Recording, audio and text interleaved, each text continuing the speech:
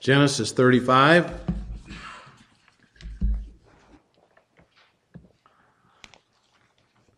Well, today was the first real official day. Well, maybe it was earlier this week, but the first day that football got started as far as professional football. But, it's still baseball season. And anyone who knows baseball knows the occasional slumps that are a part of the game. Those players in professional baseball play a lot of games during a season, and occasionally they get into a slump, maybe a batting slump where they can't hit the ball, and so they kind of get in a slump. The pitchers sometimes get in a slump. They can't get the ball across the plate. And the New York Mets, of course, at one time had a very notorious history of being inept and not very good team. During one especially bad time, the Mets manager, you remember him, Casey Stengel, he was before my time, but some of you guys remember him. He got a cake for his birthday. Someone asked him why Marv Thornberry, the first baseman, hadn't received a cake for his birthday, and Casey said, we're afraid he might drop it. There's always times when things just don't go quite so well. And there are times even in our Christian lives we think we get in a slump. If you walked with the Lord for any amount of time, you've gone through those spiritual times of a spiritual slump when the Lord seems to be distant from you. You kind of hit a plateau and you seem to be stuck. Usually you're not aware of it right away, but at some point you realize you aren't as excited about the Lord as you used to be.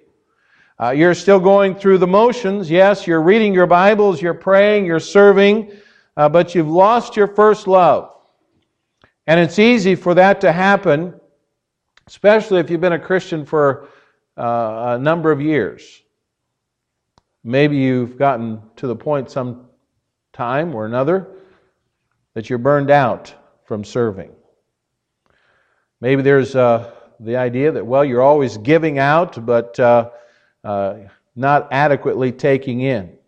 And it seems to be that the air is slowly leaking out of the spiritual tires, and you realize you're in a spiritual slump. Well, Jacob, we find, was there. 30 years before, the Lord had met Jacob in a very special place called Bethel.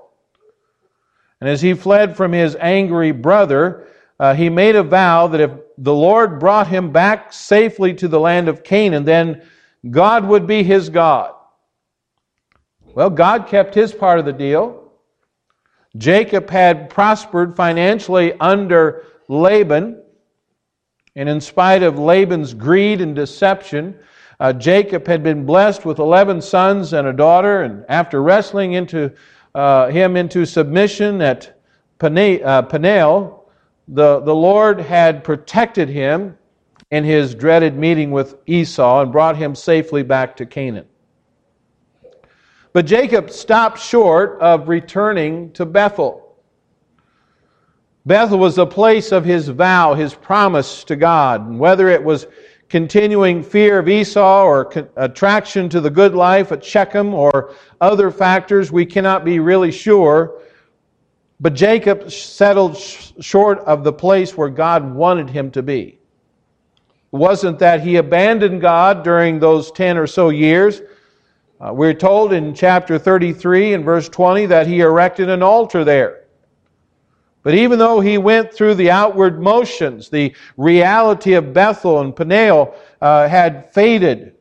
Jacob went through a decade of spiritual slump, which climaxed, of course, in our looking at the last chapter, the rape of Dinah and the terrible slaughter of the Shechemites by his sons. Now, the trick is not to get into a slump. You say, that's easy to say. Most of us have gotten into slumps without much trouble. But the trick, though, is not getting in, but the trick is getting out. How do you start growing again? How do you start getting going for God? How do you get going with your love for Him and your service with Him with excitement and desire to please Him and to do all you can to grow in the Lord? Well, we get out of a spiritual slump basically by responding obediently to His Word. God spoke and Jacob responded obediently. And we're going to just quickly look at 4 facets to Jacob's obedience, which we can apply to our lives personally here tonight. First of all, we need to obey God's present commands. Obey God's present commands. Now, chapter 35 and verse 1 ought to encourage anyone that's in a spiritual slump. After the terrible events of chapter 34, you could expect the Lord to say, Jacob, that's it. I've had it. You and your family are just messed up. In fact, you're messed up and you've messed up too often, and I'm just going to find someone else to be my covenant people. But notice what the Lord says to Jacob in verse 1. And God said unto Jacob, Arise, go up to Bethel, and dwell there, and make an altar unto God that appeared unto thee when thou fleddest from the face of Esau thy brother. Now, I think that's encouraging. God wants us to come back to Him and to grow even after maybe 10 years, like it was for Jacob, 10 years, a decade of spiritual slump, even after a disaster like Genesis chapter 34, like the father in the parable of the prodigal son. The Lord is looking for His straying children to return to Him, and He always welcomes them back, and He does so with open arms. His grace should motivate us to respond obediently to Him. And perhaps you're thinking, well, it's great that God spoke to Jacob, but God hasn't spoke to me. But wait a minute. He has. He has. You need to first bow your heart before Him, confess your spiritual apathy, and then open your Bible and ask Him to speak to you from His Word and show you what to do. And then do what Jacob did, and that is obey. Now, one way you'll know that the Lord has spoken to you is that you'll have an immediate sense of the need for personal and family cleansing. You'll be aware that there are things that you've allowed into your life that have to go because they are not pleasing to God. And as soon as God told Jacob to go back to Bethel, he had to do some spiritual house cleaning. Notice verse 2. It says, Then Jacob said to his household and to all that were with him, Put away the strange gods that are among you, and be clean, and change your garments. God didn't have to tell him to get rid of his idols. Jacob knew that if he was going to meet with God, there had to be a cleansing. He couldn't let his family haul their idols to Bethel. And I don't think he had a garage sale, by the way. He's going to get rid of them. Now, here's the number one family on the face of earth as far as God's dealings go, and the Lord has been working with Jacob for over 30 years and with his father and his grandfather before him, and yet here we discover that his family is loaded with idols and earrings that had some sort of idolatrous significance. We see that in verse 4, and they gave unto Jacob all the strange gods which were in their hand, and all the earrings which were in their ears, and Jacob hid them under the oak which was at Shechem. Remember, Rachel had stolen her father's household gods, and the rest of the family apparently had more of their own, and probably they added a few more as they looted Shechem. Jacob had known about it, but he kind of just let it ride for the time being. And when God told him to return to Bethel, he confronted his family's sin. And for the first time, we see Jacob taking the proper leadership in his family. You know, it's easy for us to sit here this evening and to think, well, that doesn't apply to me because I don't have any idols in my house. It's easy to say, well, I'm a Christian. I'm certainly not a pagan. But we're naive if we assume we're not susceptible to idolatry. Idols aren't just little statues you bow down to. An idol is anything that takes place of God in your life and blocks you from growing in the Lord and doing His will. Career success can be an idol, become an idol. Now, we certainly would want to be successful in our jobs, whatever job we've been called to, but you know that career success can become an idol.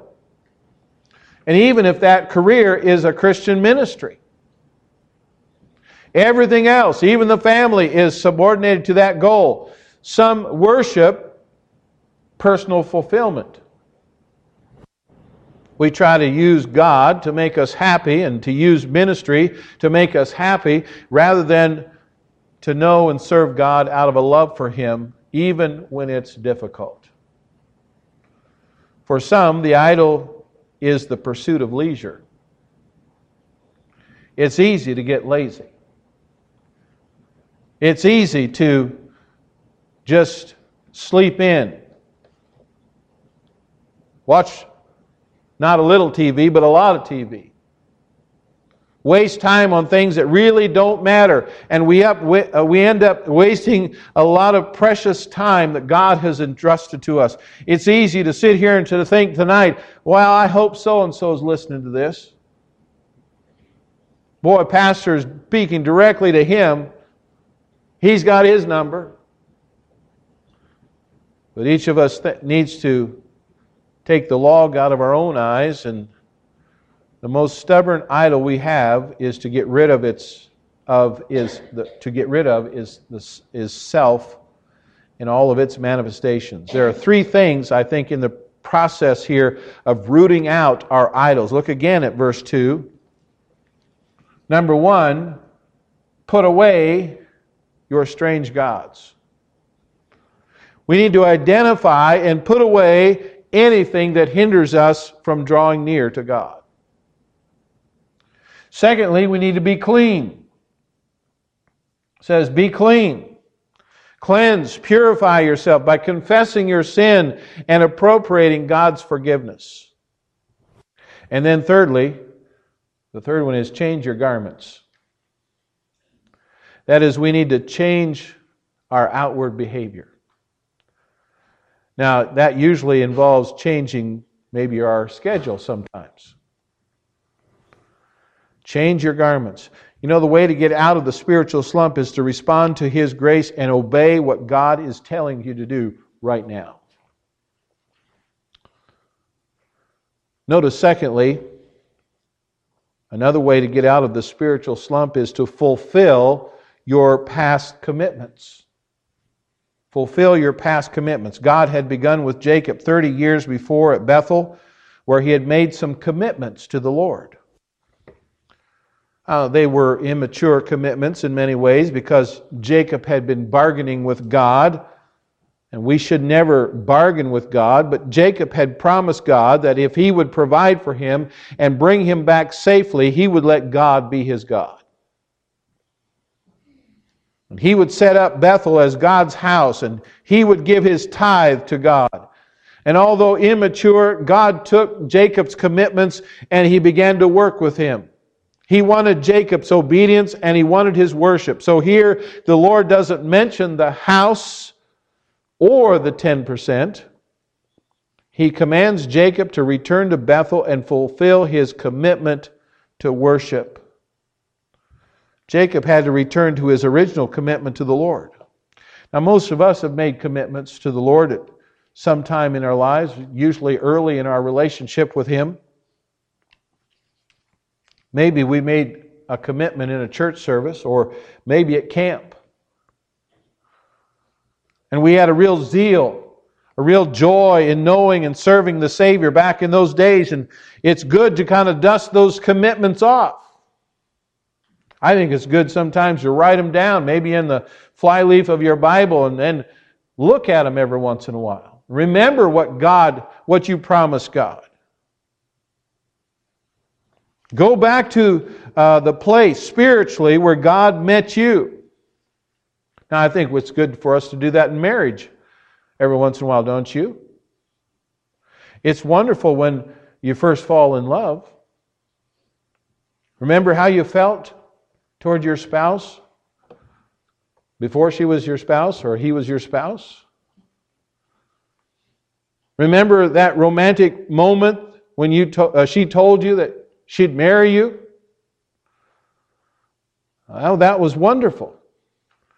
There isn't anybody who maintains those intense feelings through the years of marriage. Sometimes when marriage has grown a bit stale, it's good to go back, either in our minds or perhaps even as a couple, to the very spot, or just to talk about those commitments again, to renew the early commitments.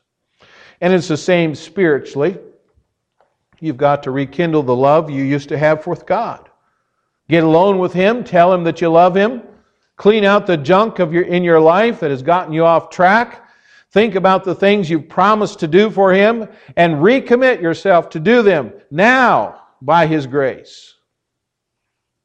And that leads us to a third factor in shaking off a spiritual slump, and that is remember God's past and continuing compassion. Remember God's past and continuing compassion. And much of this chapter focuses on God's past and continuing mercies to Jacob. God's past mercy in protecting him from Esau was mentioned 3 times. It was mentioned in verse 1, and then again in verse 3, and then in verse 7. It says in verse 7, he built an altar and called the place El Bethel, because there God appeared to him when he had fled from the face of his brother. The Lord's merciful protection of Jacob's family from vengeance for the slaughtering the Shechemites by sending a terror on the Canaanites there in verse 5. It says, and they journeyed, and the terror of God was upon the cities that were round about them, and they did not pursue after the sons of Jacob. God was protecting them. When the Lord appears to Jacob again at Bethel, He doesn't say much new, except that the king shall come forth from him. Look down at verse 10. It says, and God said unto him, thy name is Jacob. Thy name shall not be called any more Jacob, but Israel shall be thy name. And he called his name Israel. And God said unto him, I am God Almighty. Be fruitful and multiply. A nation and a company of nations shall be of thee, and kings shall come out of thy loins. Really, that's nothing new. Everything else had been revealed before. The Lord reconfirms His new name. God reveals to him His name, God's name, El Shaddai, God Almighty. That wasn't new. Abraham and Isaac had known God by that name. And it pointed Jacob toward the fact that God was sufficient for all of his needs as well.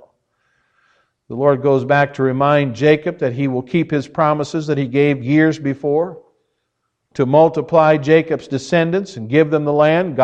After God leaves, Jacob does the same thing he did 30 years before. He sets up a pillar and pours out an offering on it. Even the list of Jacob's 12 sons fits the context here as a reminder of God's covenant faithfulness. As the heads of the 12 future tribes of the nation, they are like the down payment of God's promises. And Jacob knelt before God at Bethel, and this time he was not alone, but he was with a great company, and how could he help but thank God for His abundant compassion? You know, sometimes we think that to get out of a spiritual slump, we've got to discover some new spiritual truth. Lord, give me something new. No, that's not really what we need. It's very seldom the case that we need something new. Usually all we need is to be reminded of the old truths that we already know. We need to remember God's past and continuing mercies toward us in Christ. We need to recall that in spite of our sin and our spiritual dullness, the Lord is faithful, that He which hath begun a good work in you will perform it until the day of Jesus Christ. That's one reason frequent observance of the Lord's Supper is so important. I sometimes hear Christians say, it becomes so commonplace, the Lord's Supper, and it just kind of loses its meaning. Now, I understand that any spiritual discipline can become commonplace, can lose its significance if we let it. Even daily prayer and Bible reading aren't always that exciting, are they? Going to church every week gets old. But we need frequent reminders of the simple truth of God's mercy toward us in Christ. Paul's motivation to live for Christ was the fact that the Son of God loved him and delivered Himself for him. And so to get out of a spiritual slump, we need to obey God's present commands. We need to fulfill our past commitments. And then we need to remember God's continuing compassion. There's one more. It's a fourth element, and that is trust God with your present concerns. Trust God with your present concerns. God had spoken to Jacob 10 years before at Peniel, but not since, as far as the text reveals to us. During that time, Jacob had become comfortable in his partial obedience at Shechem. And then, of course, the tragedies of chapter 34 and his daughter's rape and his son's bloody revenge took Jacob out of his complacency, and suddenly he was ready to listen, and God spoke again. In the verse 1, the Lord brings to Jacob's mind how He appeared to him when he fled from Esau. In verse 3, Jacob refers to that time as a day of distress. And it often takes a day of distress to get our attention, so we'll snap out of our spiritual slump. But then we mistakenly think that since we've turned over or turned the corner and we're now obeying God, that He will give to us, or that He even owes us, a trouble-free life. But obedience to God doesn't mean that He will reward us with a life that's free from trials. It's often the trials that keep us clinging to Him, so we don't fall back into another slump. It's significant that this chapter, which records Jacob's spiritual recovery, there's no less than 4 tragedies which bring sorrow into his life. You think, well, since he's obeying God, everything's going to be good now, right? Well, there's 4 tragedies. The first one we find in verse 8, the death of Deborah, Rebekah's nurse. It says there in verse 8, but Deborah, Rebekah's nurse, died, and she was buried beneath Bethel under an oak, and the name of it was called Alan-Bakthu. She was only mentioned before, not by name, but once before when she left Haran with Rebekah, and she was Rebekah was going to marry Isaac, back in chapter 24. And if she had cared for Rebekah as an infant, she would be probably pretty old by now, maybe about 70 or 170. 70, 170, It's not revealed when she joined Jacob's company, but her presence probably indicates that Rebekah had died sometime during Jacob's years in Haran, and as close as he was to his mother, the death of her beloved nurse would have been tough for Jacob. The name given to Deborah's burial place there is a name which means the oak of weeping, and it shows his grief. The oak of weeping. Now there's another sorrow, and that's found in verses 16 through 20. The sorrow that hit Jacob was the greatest of his life. His beloved Rachel died in childbirth. We find in verse 16, and they journeyed from Bethel, and there was but a little way to come to Ephraim, and Rachel travailed, and she had hard labor, and it came to pass when she was in hard labor, and that the midwife said unto her, Fear not, thou shalt have this son also. And it came to pass, as her soul was in departing, for she died, that he called his name Benoni, but his father called him Benjamin. And Rachel died and was buried in the way of Ephrath, which is Bethlehem. Jacob's journey from Bethel toward Hebron was probably not a violation of God's command, which he said had to stay in Bethel long enough to fulfill your vows, but we also see here the command that was given in verse 3. But Jacob loved Rachel. Remember, he had loved her at first sight. He had worked 7 years for her, and then when he got cheated with Leah, he worked 7 more years. And although his grief is passed over in Genesis 35, it's revealed about 40 years later when Jacob, on his deathbed, very poignantly recalls in chapter 48 and verse 7, When I came from Pandan, Rachel died by me in the land of Canaan in the way, and I buried her there in the way of Ephrath. This was a great sorrow. You'd say, well, with these kind of tragedies and sorrows, I'd go into a spiritual slump again. No, God brings them to Jacob to keep him out of that spiritual slump. Jacob's third sorrow is mentioned on the heels of Rachel's death. Reuben, his firstborn, committed incest with Rachel's maid Bilhah, that is Jacob's concubine. And this was probably Reuben's attempt to grab the family inheritance for himself, much as Absalom in his rebellion publicly went into David's concubines, and Adonijah later attempted to usurp power from his brother Solomon. Same scheme. But Reuben's sin must have been very hurtful for Jacob. And then there's one other sorrow that we find in this chapter, and that is the death of his father, Isaac.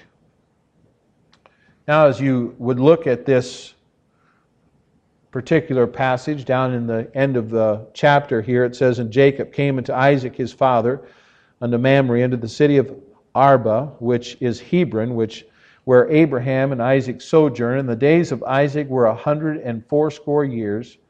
And Isaac gave up the ghost and died, and was gathered unto his people, being old and full of days. And his sons Esau and Jacob buried him.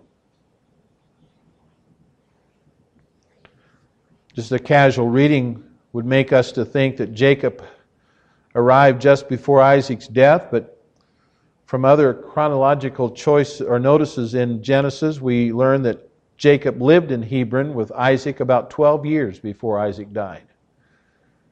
But Isaac's death is presented here to wrap up this part of Jacob's history. It was another sorrow for Jacob as another link with the past was removed. And while the text doesn't develop it in each situation, there are hints here that Jacob bore these trials with renewed trust in God. His renaming of Benjamin, in spite of Rachel's death, seems to have been an act of faith. She had named him Benoni. Benoni means son of sorrow. But through his tears, Jacob named him son of my right hand, Benjamin. Son of my right hand. There are 2 pillars in this chapter. The first at Bethel, where he poured out his offering in verse 14, and the second at Rachel's grave in verse 20. And they seem to be linked as monuments of growth. The first signifying Jacob's thankfulness for God's faithfulness. The second, his faith in God's promise in spite of his loss. And Jacob's faith may be hinted at when the text says, And Israel journeyed in verse 21. And Israel journeyed and spread his tent beyond the tower of Edar. It's the using of his new name, We find his new name is used, the name of strength. At first glance, you would think that Jacob's silence in response to Reuben's sin was another example of his passivity. But again, the text states in verse 22, and Israel heard. It seems to be a hint that he handled the shocking news in the new strength that he had in God. He waited until the final blessings of his sons to deal with it. We'll find that in chapter 49, but when he did deal with it, he did it so by depriving Reuben of his birthright. Now the point is that coming out of a spiritual slump doesn't mean that life is going to be rosy and everything's going to be good. Obedience does not mean a trouble-free life. But the inevitable trials that God uses to shake us out of the spiritual indifference and to keep us trusting Him, we have the God of Jacob, our refuge and strength, a very present help in trouble. Significant that chapter 34, with all of its sin, you won't find God mentioned there at all. But in chapter 35, God's name appears 11 times, plus 12 more times in the names Israel, Bethel, and El Bethel, and El Shaddai. Trials can either make us self-focused, and we can begin to say, oh, poor me, I'm going through such difficult times. Don't you feel sorry for me? And we can get all, self-focused on our own, have our own little pity parties. Or it can cause us to be God-focused. If we allow the trials to help us put God back in the rightful center of our lives, we'll recover from that slump, just as Jacob did.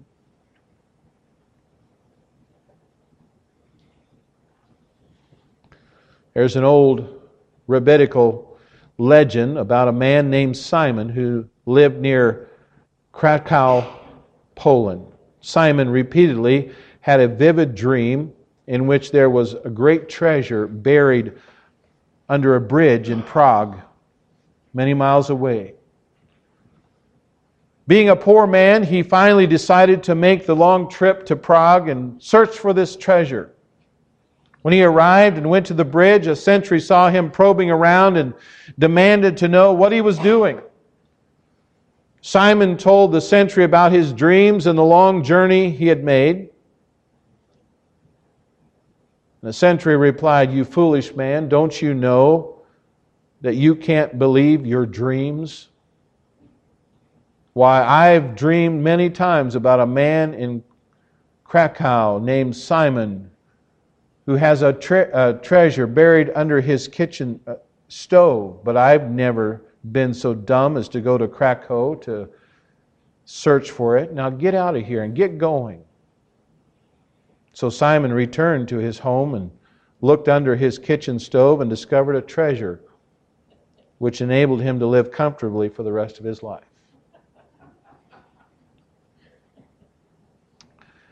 Now, the rabbis always ended the story by saying the treasure was always in Krakow, but the knowledge of it was in Prague. The point of that is sometimes the very thing we're looking for is right under our noses.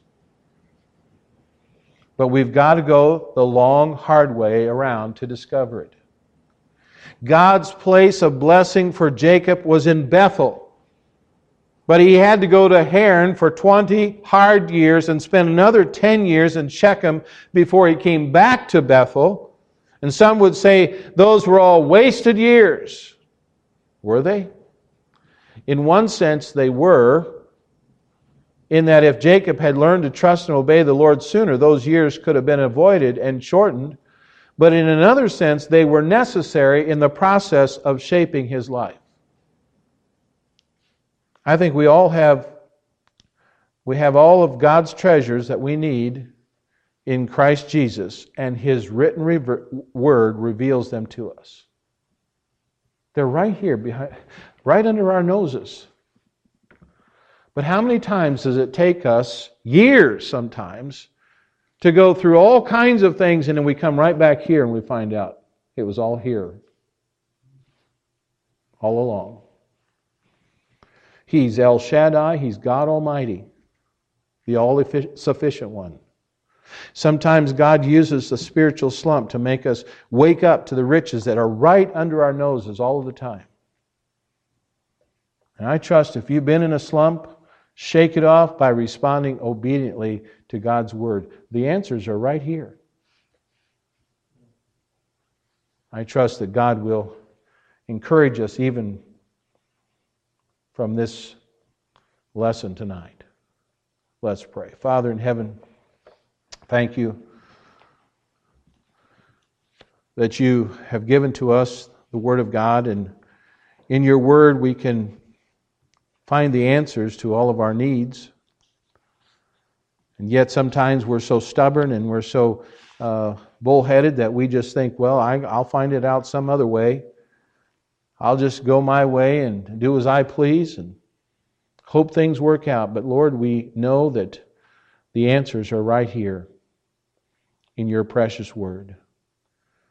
And Lord, I pray if there's someone here tonight that's in a spiritual slump, they need to wake up and get going with you, that, Lord, they'll realize that they need to obey God's present commands. They need to fulfill their past commitments. They need to remember that you are compassionate, and you've been compassionate. They need to trust you with their present concerns. Lord, I pray that tonight you'll work in our hearts.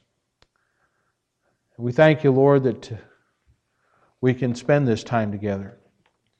We thank you, Lord, that we can open the Word of God. We thank you that we can come tonight to this table and remember what you did for us. And I pray, Lord, your blessing upon our time around the Lord's table this evening. I pray in Jesus' name. Amen.